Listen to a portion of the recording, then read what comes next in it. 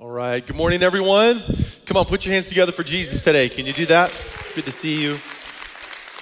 I'm so excited for this morning. I know that God's got some great things in store for us. Over the last few weeks, we've had quite a few new people who have come by and reserved their seats online for our church. So if you've been with us over the last few weeks, please just know how much we love you, how much we care for you.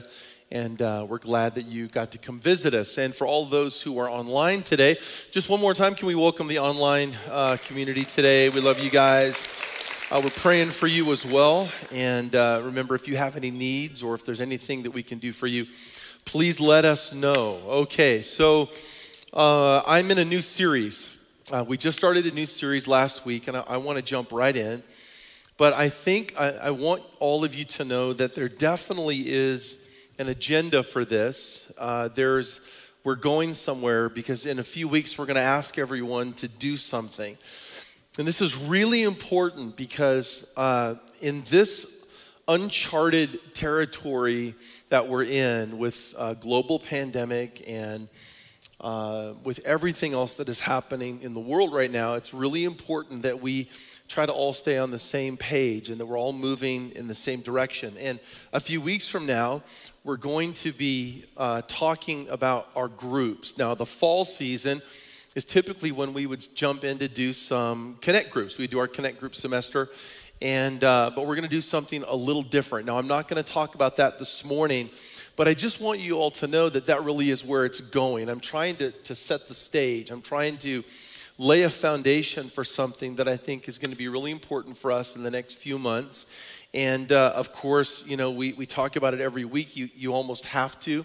But we are definitely in a season that we've never been in before. And we have to keep addressing it. We have to keep talking about it. We have to keep praying about it because there's some really exciting things happening in the world right now. And there's difficult stuff, but there's also exciting stuff. And I believe we're going to have some exciting things happen this fall. Can I hear an amen? All right, so we'll get into that, but I am laying the foundation for that, and over the next few weeks, we'll kind of systematically lay out for you what we want to do this fall and perhaps for the rest of the year, all right? So let's pray, and let's ask Jesus to bless our time together. Father, I thank you for this morning. I do come to you with an incredibly grateful heart. This morning, I just sensed the presence of God here. I could sense it before the service. I'm in my office praying, and I could just feel the presence of Jesus in this place. The Bible says that wherever two or three are gathered in your name, there you are. And it doesn't matter if we're in a room together. It doesn't matter if we're online together. It doesn't matter if we're in a Zoom meeting or around the world. And for all of those that are around the world today and throughout the week who will hear this message, we pray that you'd bless them. We pray, Father, that you would anoint them and cover them. I'm going to pray a special prayer this morning, if that's okay. I want to pray this morning for Pastor Leo Kaler, one of the great apostles in the nation of Japan. I don't know how many years he's been there, over 50 years probably. A dear friend of ours who has contracted this virus, and this week, yesterday and today, he is in the hospital and he is fighting. And I do pray, Jesus, that you would touch his body this morning. I pray for healing. I pray for miraculous healing. I pray from the top of his head to the bottom of his feet that you would heal his body. We rebuke this virus. We bind its effect on his body, and we thank you, Jesus, for supernatural healing. And we thank you, Father, for all of our friends in Japan this week who might hear this message. Across the country. I remember so many decades ago when God was just starting to move in Japan, and our Bible college students were just starting to make their way back over to the country. And now there are literally hundreds of churches. I pray, Father, that you would bless the churches, all of our friends, all of our leaders in that nation today, and that you protect them and keep them healthy and strong and give them wisdom. And I pray today, Jesus, for our own church. I pray, Father, you bless our house today, bless our family. I pray, Lord, you keep us healthy, continue to stir in our hearts the things that you're doing, Jesus. I pray, Lord, that you'd stir our hearts, stir our minds. Let us think about you. Let us meditate on you. Let us find you at a deeper level during this season. I pray that this season wouldn't drive us farther apart from you, but it would draw us close to you, because that's what struggle should do. Struggle should bring us closer to you, Father. So I pray that you would come and that you bless us and love us and embrace us and comfort us. I pray for our city today. I pray that you bless our city. I pray for all the city leaders from the very top, from the governor all the way down through the ranks, that you would watch over our city, bless our leaders. I thank you, Father, for peace in our city. I thank you, Father, that you're going to continue to pour out the peace of God in our city. I pray for every church. I pray for every pastor in the state of Colorado, that you'd bless them, that you'd keep them, Lord, that you'd help them to understand how to navigate this season. Give each of them wisdom, Lord, and anointing according to their own city, where they're located, what their, all of the restrictions are. But Lord, what are you speaking to them, Jesus? What are you saying? How do they pastor their people? So today, we just love you, Father. We just give you the glory. We just think you're incredible. We think you're amazing. And we realize that you are involved in everything that we're doing today. You are involved. You are intricately and intimately involved in our lives and in our church, and we're grateful today in Jesus' name. And everyone said amen. All right, put your hands together one more time for Jesus. Okay, so here we are. We've just begun a new series, and I really feel that this is an important time because we've been through now over 6 months of COVID, and I know you're watching the news, and I know you're praying, and I'm watching my hometown where we come from in Portland, Oregon. I'm watching riots every night, and I understand the difference between protest and riot. I get all that. I've been praying for our home city of Portland because the downtown there is destroyed, and there's many people that have been affected, and I just can't help but find myself in a constant just state of intercession. And I just find myself praying all the time. I don't know if there's a moment during the day where I'm not sort of distracted with someone to pray for, or something that's on my heart, or a friend with a church, or a congregation that I know. And I find myself there all of the time. And I feel like there is a season that we're in where I do think that I think the whole body of Christ is being repositioned into a place of prayer and intercession. I really do. I think you almost can't disconnect. Like you used to disconnect, but now we can't disconnect because the need is always right there in front of us. It's right in front of our face. And I think that's a good place to be. I really think that, that when things start to go a little nuts, I think the Holy Spirit begins to move, and I think the church begins to pray. Now, I do believe with all of my heart that the church needs to pray, and I think that when the church prays, things begin to happen. Now, I don't know what everyone's doctrine is. I don't know what everyone's theology is. I just know what my doctrine is, and I know what my theology is, and the Bible says that when my people will humble themselves, which I think is so important right now. The humility part of that verse, I think we kind of lose the humility part. We always go, we want to pray. But even our prayers can become kind of arrogant if we're not careful, right? But I think if we can humble ourselves and if we can pray, then God will then hear and he'll heal our land. I think we have to pray. I think that there is a new wave of prayer that is hitting the country right now and around the world. I think I want to be involved with that. We'll probably do some fasting and prayer this fall in some organized way. We're just kind of working through the calendar and some of those things right now. But we're in an incredible season. We're in a time that we will never forget. And I made a joke last week about masks. And just how now we're going to stores and we're picking out masks and all of a sudden I care about what my mask looks like and has anyone lost a mask? Has anyone spent a lot of money on masks so far? I didn't realize I had to have a mask budget in my life, because if I lose my wallet and I lose my watch and I lose my car keys, I'm gonna lose my mask. Okay, man. So. There's just a reality that we're in right now, and I'm getting up every day and I'm saying, you got to get us through this. Now, the series is called Uncharted because these are uncharted times. It's an uncharted season. Uncharted is defined as not shown on a map, very simple. Unexplored, unknown, a place or a region that has not yet had people in it. Nothing's been mapped out. It hasn't been charted yet. The word uncharted means that we're going someplace where there's no map. There are, even as far back in the Psalms, there are scriptures where David wrote, and he would talk about how can a young man find his way, David wrote. Well, that word way is the word for rut. It's a place where all the wagons or the horses, or they would move on a certain path and it would create ruts in the ground. No, we don't want to get in a rut, amen? But the point is that you could follow something. The word way, he said, how can a young man find his way? In other words, there's no pattern, there's no trail, there's no rut. I can't see where we're going. Uncharted is a concept in the Bible that's real. It hits all of us as pioneers, those who want to see God move, and the early missionaries. They were people who believed in going to places that were uncharted. And still today, there are some people groups who have been uncharted. There are still some places in the world that have not had missionaries, and they haven't heard the gospel in their own language. There's still an uncharted anointing on the church. But uncharted simply means that as Christians that we have a responsibility to also explore what has not been charted before. We're supposed to go there. We're supposed to reach. We're supposed to have that sort of power and fire of God in us that says, I'm going to go forward and we're going to see something great happen wherever it is that God calls us to go.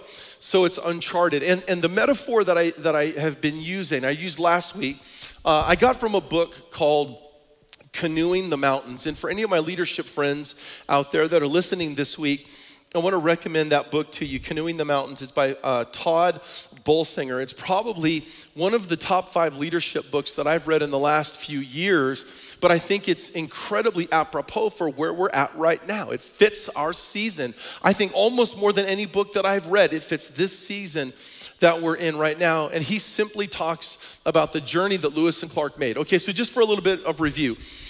When Lewis and Clark set out from the East Coast to go across the country, they were commissioned to find what was called the Northwest Passage. Now, the Northwest Passage was that passage that took the East Coast to the West Coast, and right in the middle along the Continental Divide. You were supposed to be able to go over the Continental Divide, go up a hill, come down the other side, and see the Columbia River. How many of you know it doesn't work that way? But because it had never been explored, no one had ever seen it in 1804, in 1805. No one had ever seen it. But they assumed that it was there. And there was actually a race to find the Northwest Passage because whoever could find it would actually control the trade routes. That was the reason for that. They wanted to control the trade. And so they took off with about 4 dozen men and they made their way across the country, mostly in canoes in the water. And so they would navigate rivers in canoes, and they finally got over to a state in Montana. They went up to the top of the hill. They were carrying their canoes literally on their backs and on their sides, and they went to the top of the hill. They thought they were going to come over the other side of the mountain, see the Columbia River, put their canoes in the water, and take off and head for the Pacific Ocean, because really that's the destination was the Pacific Ocean. So they got to the top of the hill, they crested over the top of the hill, they look out in the distance and they don't see a river, they see the Rocky Mountains. Could you imagine the discouragement and the surprise that they saw when they saw the Rocky Mountains? And here they were, and I think I said it last week, but the largest mountain they'd ever seen was about 5,600 feet above sea level, which is about 60 or 70 feet beneath your church seat right now. They'd never seen anything higher than that. Where we live every day was the highest thing that they'd ever seen in their life. And now they're looking at the Rocky Mountains, and one of them looks over there and he goes, those are the most horrible mountains I've ever seen. And then they have a conversation and they figure out what to do, and then they had to face this challenge. They had to ask themselves a question, and the question was, what do we do with our canoes? Because canoes is how we got to where we are, but canoes aren't gonna get us where we're going. We've got to go from being water navigators to mountaineers and mountain climbers. We have to buy horses. We have to find a guide. We have to find our way through this thing, and we don't know where to go. It's uncharted. And the world that we're living in right now it's uncharted. Now, what's interesting as you read about their life and you read about their story is that everything that they had done to prepare for this journey is what really defined them. I mean, they had studied science. They had studied botany. They wanted to discover new animals and new species, which they did. I mentioned a couple last week, 2 of the 176 new species that they found of plants and animals. One was the grizzly bear and one was the Douglas fir tree. And so those are the kind of experiences they were having. But they studied, they prepared themselves for a long period of time. It was their social media, so to speak. It was their reputation, all of the equipment that they had purchased, all of the training that they did, all the preparation that they went through. All of it was wrong. It only got them to the bottom of the hill. And once they discovered that the Northwest Passage was not real, it wasn't real, it didn't exist, they realized that who they are had been defined by a myth. Everything that they have done and their very identity, who they are as a group of explorers, everything that they had prepared for, everything that they had said, their very identity, the clothes on their back, the equipment that they carried, their entire journey had been defined by a myth. Have we been defined by a myth? Has the church hit the bottom of a hill and we don't know where to go? You see, so many people today are saying that as soon as this passes, things are going to go back to normal. I would like to present to you today, I'd like to suggest to you that things will not go back to normal. I'd like to suggest to you that I hope some things go back to normal. I really do.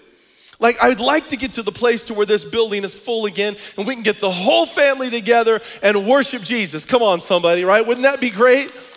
But there are some things that will not go back to normal. I don't know if masks will ever not be a part of our life again, for at least for another decade. I don't know if we will ever really feel the same way as a generation about germs. I hated germs anyways. I hate them really bad now. You know what I'm saying? Like, I'm a completely different person from the inside out. Has the church, though, hit the bottom of a hill and realized that if we don't transform something, we won't be able to make the journey and finish the race? We have a generation that has not heard of church. We have a generation that doesn't have a history with God. We have a generation that doesn't know what it means to read the Bible. They don't know any Christian lingo. They don't know our language. They don't know our traditions. They don't even understand sometimes why we come together in buildings. They don't get the whole thing. Their whole life, they've been raised on technology. And so my generation and a little older, so I'm a Gen X, my generation and a little older, sometimes we even reject technology. And we're like, you gotta go old school. Old school is the new school. Well, kind of not, really, if you think about it. Old school is, some of it's just old school. And it doesn't work. And so here we are at the bottom of this hill. What is the myth, though? If we have bought into any myth that we need to address, I think in the body of Christ, this is what I think it is. I think that the myth that we have bought into is that the church can have services but not relationship. I think that might be the myth. I think it might be this idea over the last 30 years that we can build services and build buildings, and that we can have conferences and we can fill the room. And I love all those things. You have to understand how amazing those things are. The Bible even describes moments like that. There were gatherings in the Bible. But I think if we've bought into anything, it's that we can have church and we can live as fulfilled Christians, but not have deep, meaningful relationships. And when you look into Scripture, you realize that there were times in Scriptures where they had gatherings, but they also had the other side of the coin, which was deep, meaningful relationship. Now, some of that came through persecution. Some of that came through building the church. Some of that just happened because when you're in something together, you get close. You build friendships, you build relationships. That's why we like to say, hey, everyone needs to serve in the church. Everybody needs to be in a small group, because somehow in all of this, the serving piece of this brings you together and you build relationships. But there's been a myth, I think, that we've bought into. You start thinking about how much time pastors and leaders and leadership teams put into just a Sunday morning. And again, that's not wrong. We will never stop doing that. But most of our leadership has been, we got to have church on a Sunday, and everything has to be perfect. And because of the generation that we're living in, if things aren't perfect, people don't come back to the church. Now, part of this I understand, but we have to start putting as much time into relationships as we do the parking lot. You hear what I'm saying? We might put 20 hours of work into the parking lot and 2 hours of work into building relationship. And if that's the case, we may have bought into a myth.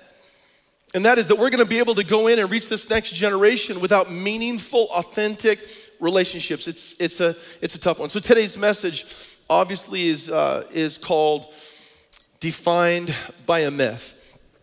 So what they realized is this, is when they got to the top of the Rocky Mountains and looked over the top and they realized that there was no Columbia River on the other side, they had a choice to make. The choice is, well, we found it, so now we can go home. Or, hey, we found out, and now we can keep going. So the decision between going back and going through was another revelation that I think we need to have. And that is that we're not called to find things, we're called to cross things. We're not called to find something, we're called to cross something. And that was their revelation. They realized that they were supposed to get through the Northwest Passage, but it wasn't so that they could find it and go home. It's so that people could cross it and get to the Pacific Ocean. Our job is not to find things. Our job is to cross things. What do you do when you find something you weren't expected? That's the question. The question is, the thing you realize, the moment of clarity that you have is on the journey, is that when you all of a sudden face some things that aren't going well, you go, oh, wait a minute, I have a choice to make. I can go back or I can go forward. Oh, I guess the truth is, I wasn't just called to face a challenge. I am called to go through the challenge because I'm going somewhere. We're not called to find something, we're called to cross something. Did you all know that we have a destiny in heaven with the Lord Jesus Christ? Can I hear an amen? The Bible calls us sojourners or pilgrims on this earth. We are just passing through, baby. Come on. We will not be here forever because our journey is heaven. But a lot of Christians, what happens is we get in the middle of the walk, we get in the middle of the journey, and the Christian life gets difficult and it gets hard, and we go, I found it, I don't like it, I don't wanna go that way, I don't wanna cross that thing, so I'm gonna go back to the way life used to be. But what we need to understand is that we were all called, we were literally made and created to face challenges. God put eternity in our hearts. He put a calling on your life. He gave us the Great Commission, and he says your job as you breathe oxygen on this earth is to cross over, to face challenges, and to be a witness for me. And someday it's all gonna be done. We're all gonna be in heaven together, but don't hit the tough times and then go backwards. Hit the tough times and go through it. And get to the other side. Face what's uncharted and chart it. Become those kind of people that don't ask questions, but you have answers. And the only way to have answers is to go places you've never been before. You gotta cross it, you gotta go. And so we're always looking ahead and trying to decide. These are what we're gonna do. These are moments of clarity that we have to have. In life, there are lots of times that you could have this kind of clarity.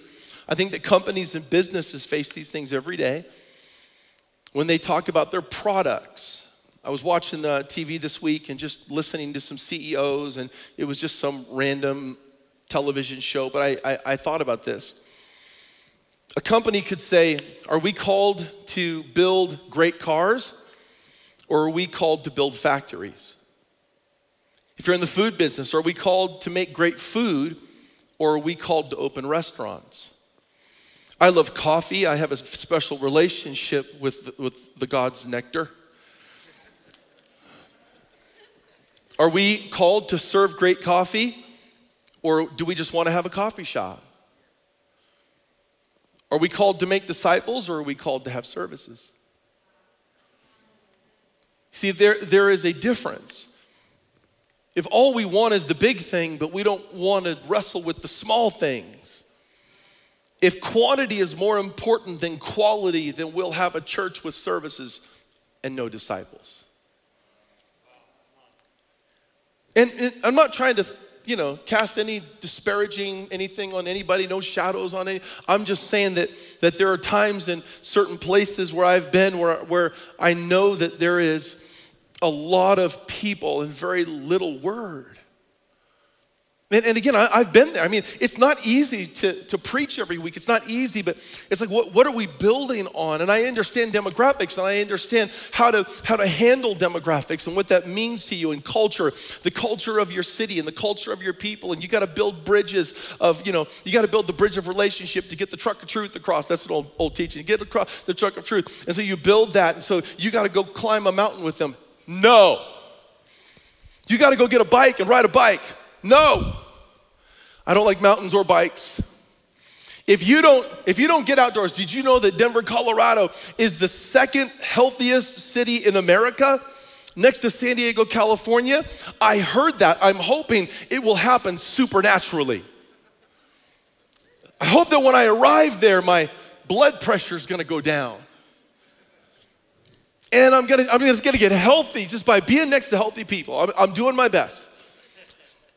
But there's nothing that I can do. If all I do is try to relate to somebody at the surface level because of a culture or a demographic, but we never find each other in friendship and relationship around some greater truth called the Bible that says, if you want to follow me, you need to pick up your cross. I can't ride a bike with you because I don't want to, but I will help you pick up your cross and get you over the finish line. I will help you with your cross. I will lay down all those things that don't mean anything at the end of the day if it means I can pick you up and help you get to where you're supposed to go. This is the impetus of the gospel. The gospel is not built on cultural norms. It's built on biblical, unchanging truth that impacts every culture in every language, with every color of skin, in every corner of the planet. And the gospel is still moving, even in the middle of a pandemic, even in the middle of tension in the West. I'm telling you, the gospel is still being preached and people are still being saved.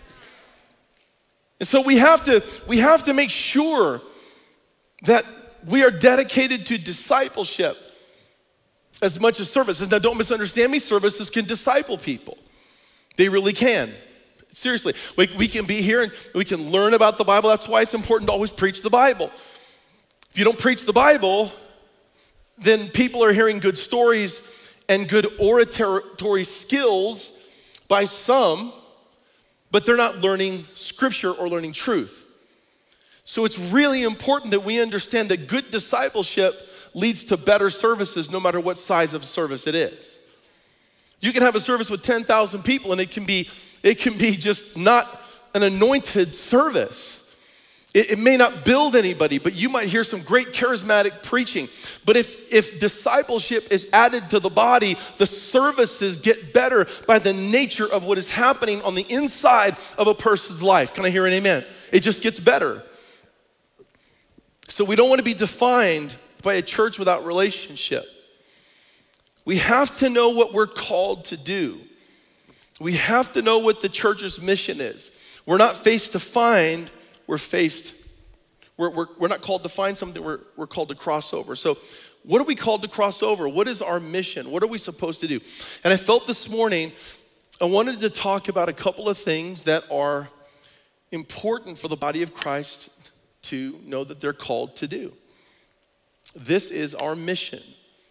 Our mission does not start with reaching the whole world. Our mission starts, number one, with having a personal relationship with Jesus. Why is this personal relationship with Jesus so important? I remember as a youth pastor, we youth pastored for about 18 years full time. That is a long time to be a youth pastor. Now, I know a lot of guys who youth pastored that long, but the average span of a youth pastor's career is about 2 years. It's actually a little less than 2 years. But it's hard to know anybody. It's hard to get to know your kids if you're there for less than 2 years. So what I wanted to do was I wanted to make it at least 4 years because I wanted to see one class of kids walk with me all the way through our youth ministry years, my wife and I, so that we walked with them all the way through. And then when I got to the 4-year mark, I realized there was a new group of freshmen. And I was like, oh no, we need to do it again. And I blinked and 8 years of our life had gone by. And another 10 years later, we were still having that same revelation. And our relationship with them was drawing us closer, and we couldn't let go. What I saw in those years that made me want to stay so long was that young people were going to church, and when they would graduate, something would change. Their Rocky Mountain experience happened right after they left the youth group. They could go to camps, they could go to conferences, they could go on a missions trip, they could lead, they could do all kinds of stuff, they could lead worship. But there was something happening at the age of 18 when they would graduate, and across the country, there were people that did studies on this across the country on young people in youth ministries, and between 70 and 80% of young people during those years in the late 90s into the 2000s, that there was about 80% of them would leave their church community, leave church and not serve God after graduating from high school. And the reason is because we could throw the best camp you've ever seen. But are we called to make disciples or have camps? Are we called to have conferences or make disciples of young people? How is it that we were pointing young people towards bigger, because the bigger drew more crowds, and the crowd drew more finances, and the finances allowed us to have more crowds. But in the middle of it, I'm not sure if we discipled the way that we should disciple. And so Donna and I were so called to be disciple makers that we just got over the fact that when I was 31 or 32, I was supposed to pastor a church and have my own church. And we thought about it at 36 that we were supposed to have our own church, and 37 and 38 and 39 and 40 and 41. And every year we say no, because we're not addicted to church, we're addicted to disciples. Are you with me this morning? Because the real addiction comes when you see people's lives being radically changed by the word of God. And there is no greater feeling as a youth pastor to see young people in your church go out all over the world and build bigger churches than you have, and write more books than you've ever written, and have more reputation. Every time that we sit at home and we see one of our young people as a conference speaker or something about their church, or watch them, we just sit there and we don't get competitive with our own young people. We go, come on, we made a disciple.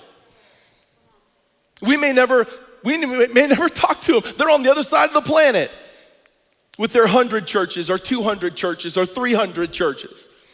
We may not talk to them maybe once every few years. But there's something in us that says, I am willing to sacrifice all of our energy being put into the big if we can get something powerful out of the small. Out of relationship. There's nothing that's more powerful about this than sitting around a table with 4 or 5 people, sharing what God has done, laying hands on them, maybe with rubber gloves on or whatever you gotta do, and praying for them and watching them break down into tears and see them with friends and relationships begin to heal from what's going on in their life, and to see something change inside of their heart. That is just as powerful as an altar call here in church. And so I just think that we have to make sure that we're called to build relationships, and build a relationship with Jesus. We have to point people towards Jesus. Romans 5 verse 1, therefore having been justified by faith, we have peace with God through our Lord Jesus Christ. The word justified means it's a legal declaration in which God pardons the sinner of all his sins and accepts and accounts the sinner as righteous in his sight. When you were born, you were gonna walk a life and you were gonna make mistakes. Jesus has forgiven you and pardoned you of all of your mistakes. And now what this does is, this gives us the ability to stand before God as righteous. We stand before God as clean. We don't have to feel guilty when we stand before God. One of the reasons why so many people don't have a personal relationship with Jesus is because they feel like they can't stand in his presence because they're not good enough. We're in right standing with God. Right standing with God means God's calling is dependent upon your ability to approach him. If there's one thing that you have to understand about God and your personal relationship with him, is that you have to cross over your own flesh, your own insignificance, your own struggles. You have to know that if you can't stand before him, he's not going to be able to mold you and shape you. And because you're justified, you now have the ability to stand before God clean. Even if you've made a mistake this morning, you can still stand before God because of what he's done. I love this verse in Hebrews chapter 4, verse 16. Let us then approach God's throne of grace. Everyone say grace.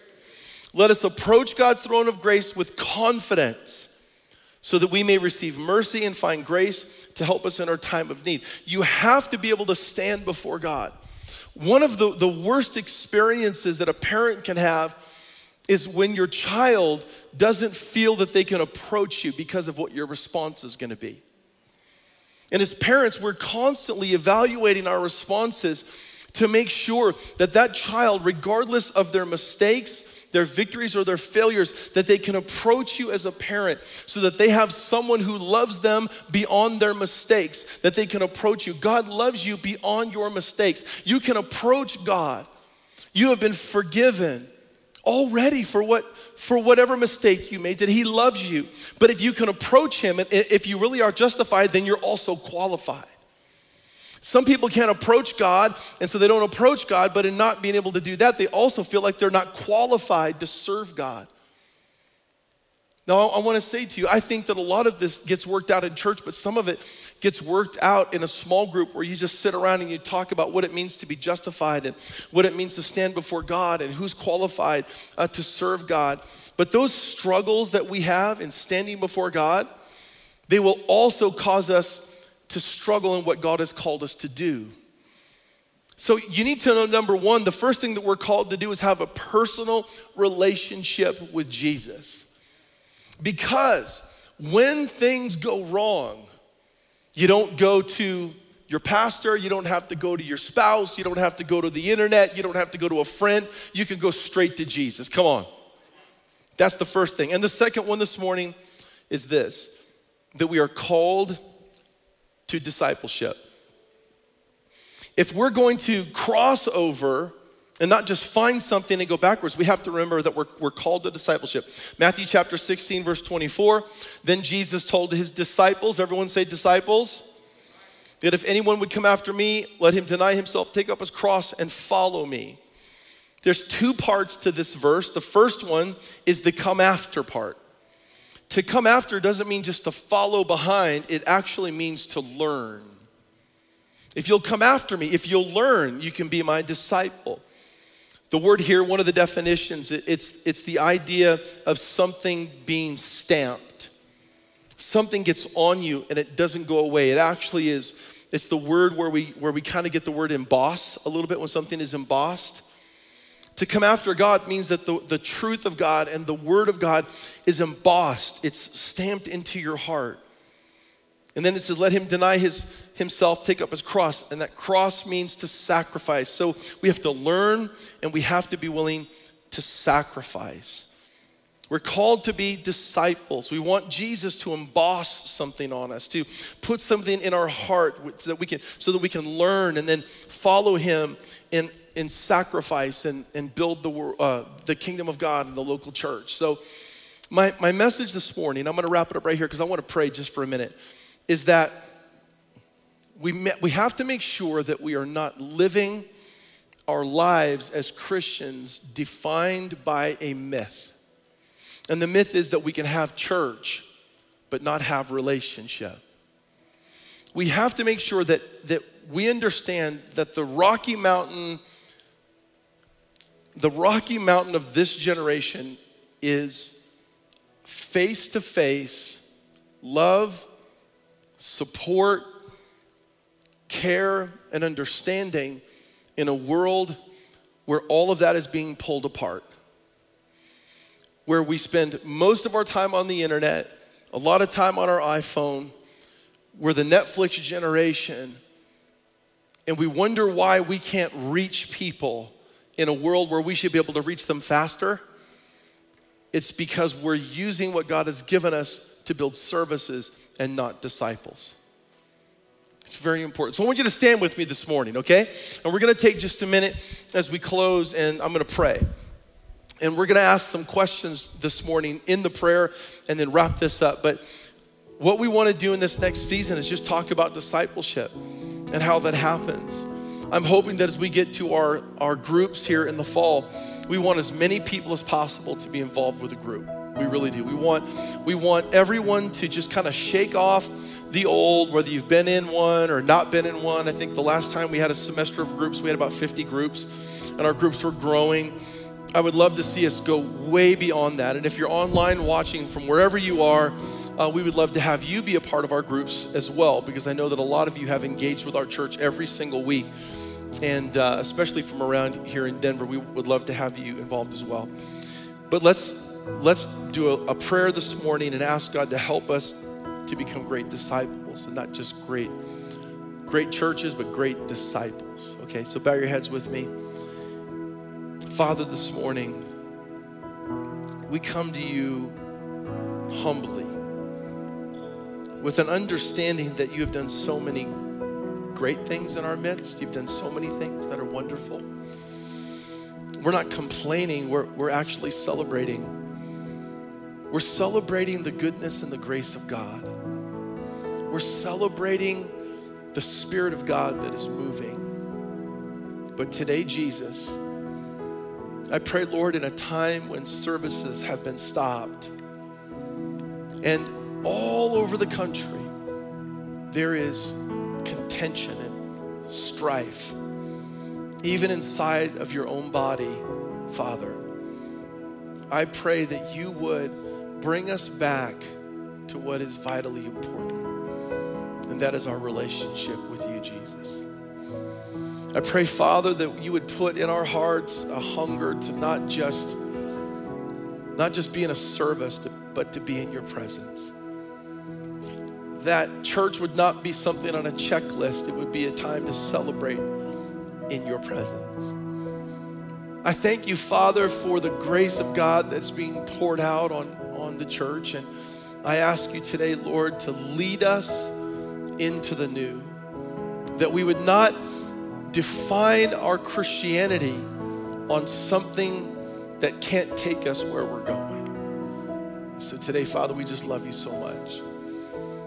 Now, church, I know that we come from all different places and we do different things, but I'd like you to just lift your hands a little bit with me. And I'd like you to repeat this prayer after I pray it. Now the hands and the arms, by the way, in Scripture, all the way through Scripture, represent our life, our work, our successes, our victories. The Bible uses the word hands all over the Scripture. And then it says, lift up holy hands in Hebrews. And what that means is that we're lifting our entire life up to Jesus. And we're saying, Lord, we give you our lives. So lift your hands with me and pray this prayer. Say, Lord Jesus, I'm so grateful today that you love me and that you have forgiven me. Today, Father, my desire is to become a disciple. I thank you for grace, and I thank you for your love. But set a fire in me to want to know you more. Set me on fire, Jesus. Stir my heart to be in your presence. And Father, this year, in the middle of all this, I pray that we would become closer and not more distant. I pray, Jesus, as I open my heart, that I would know you more and grow in Jesus' name. Amen. Amen. All right, everybody, put your hands together. How many of you want to be disciples? Come on. Let's build disciples, not just services, okay? God's good. One more time. Clap your hands and let's go out with a song. Amen.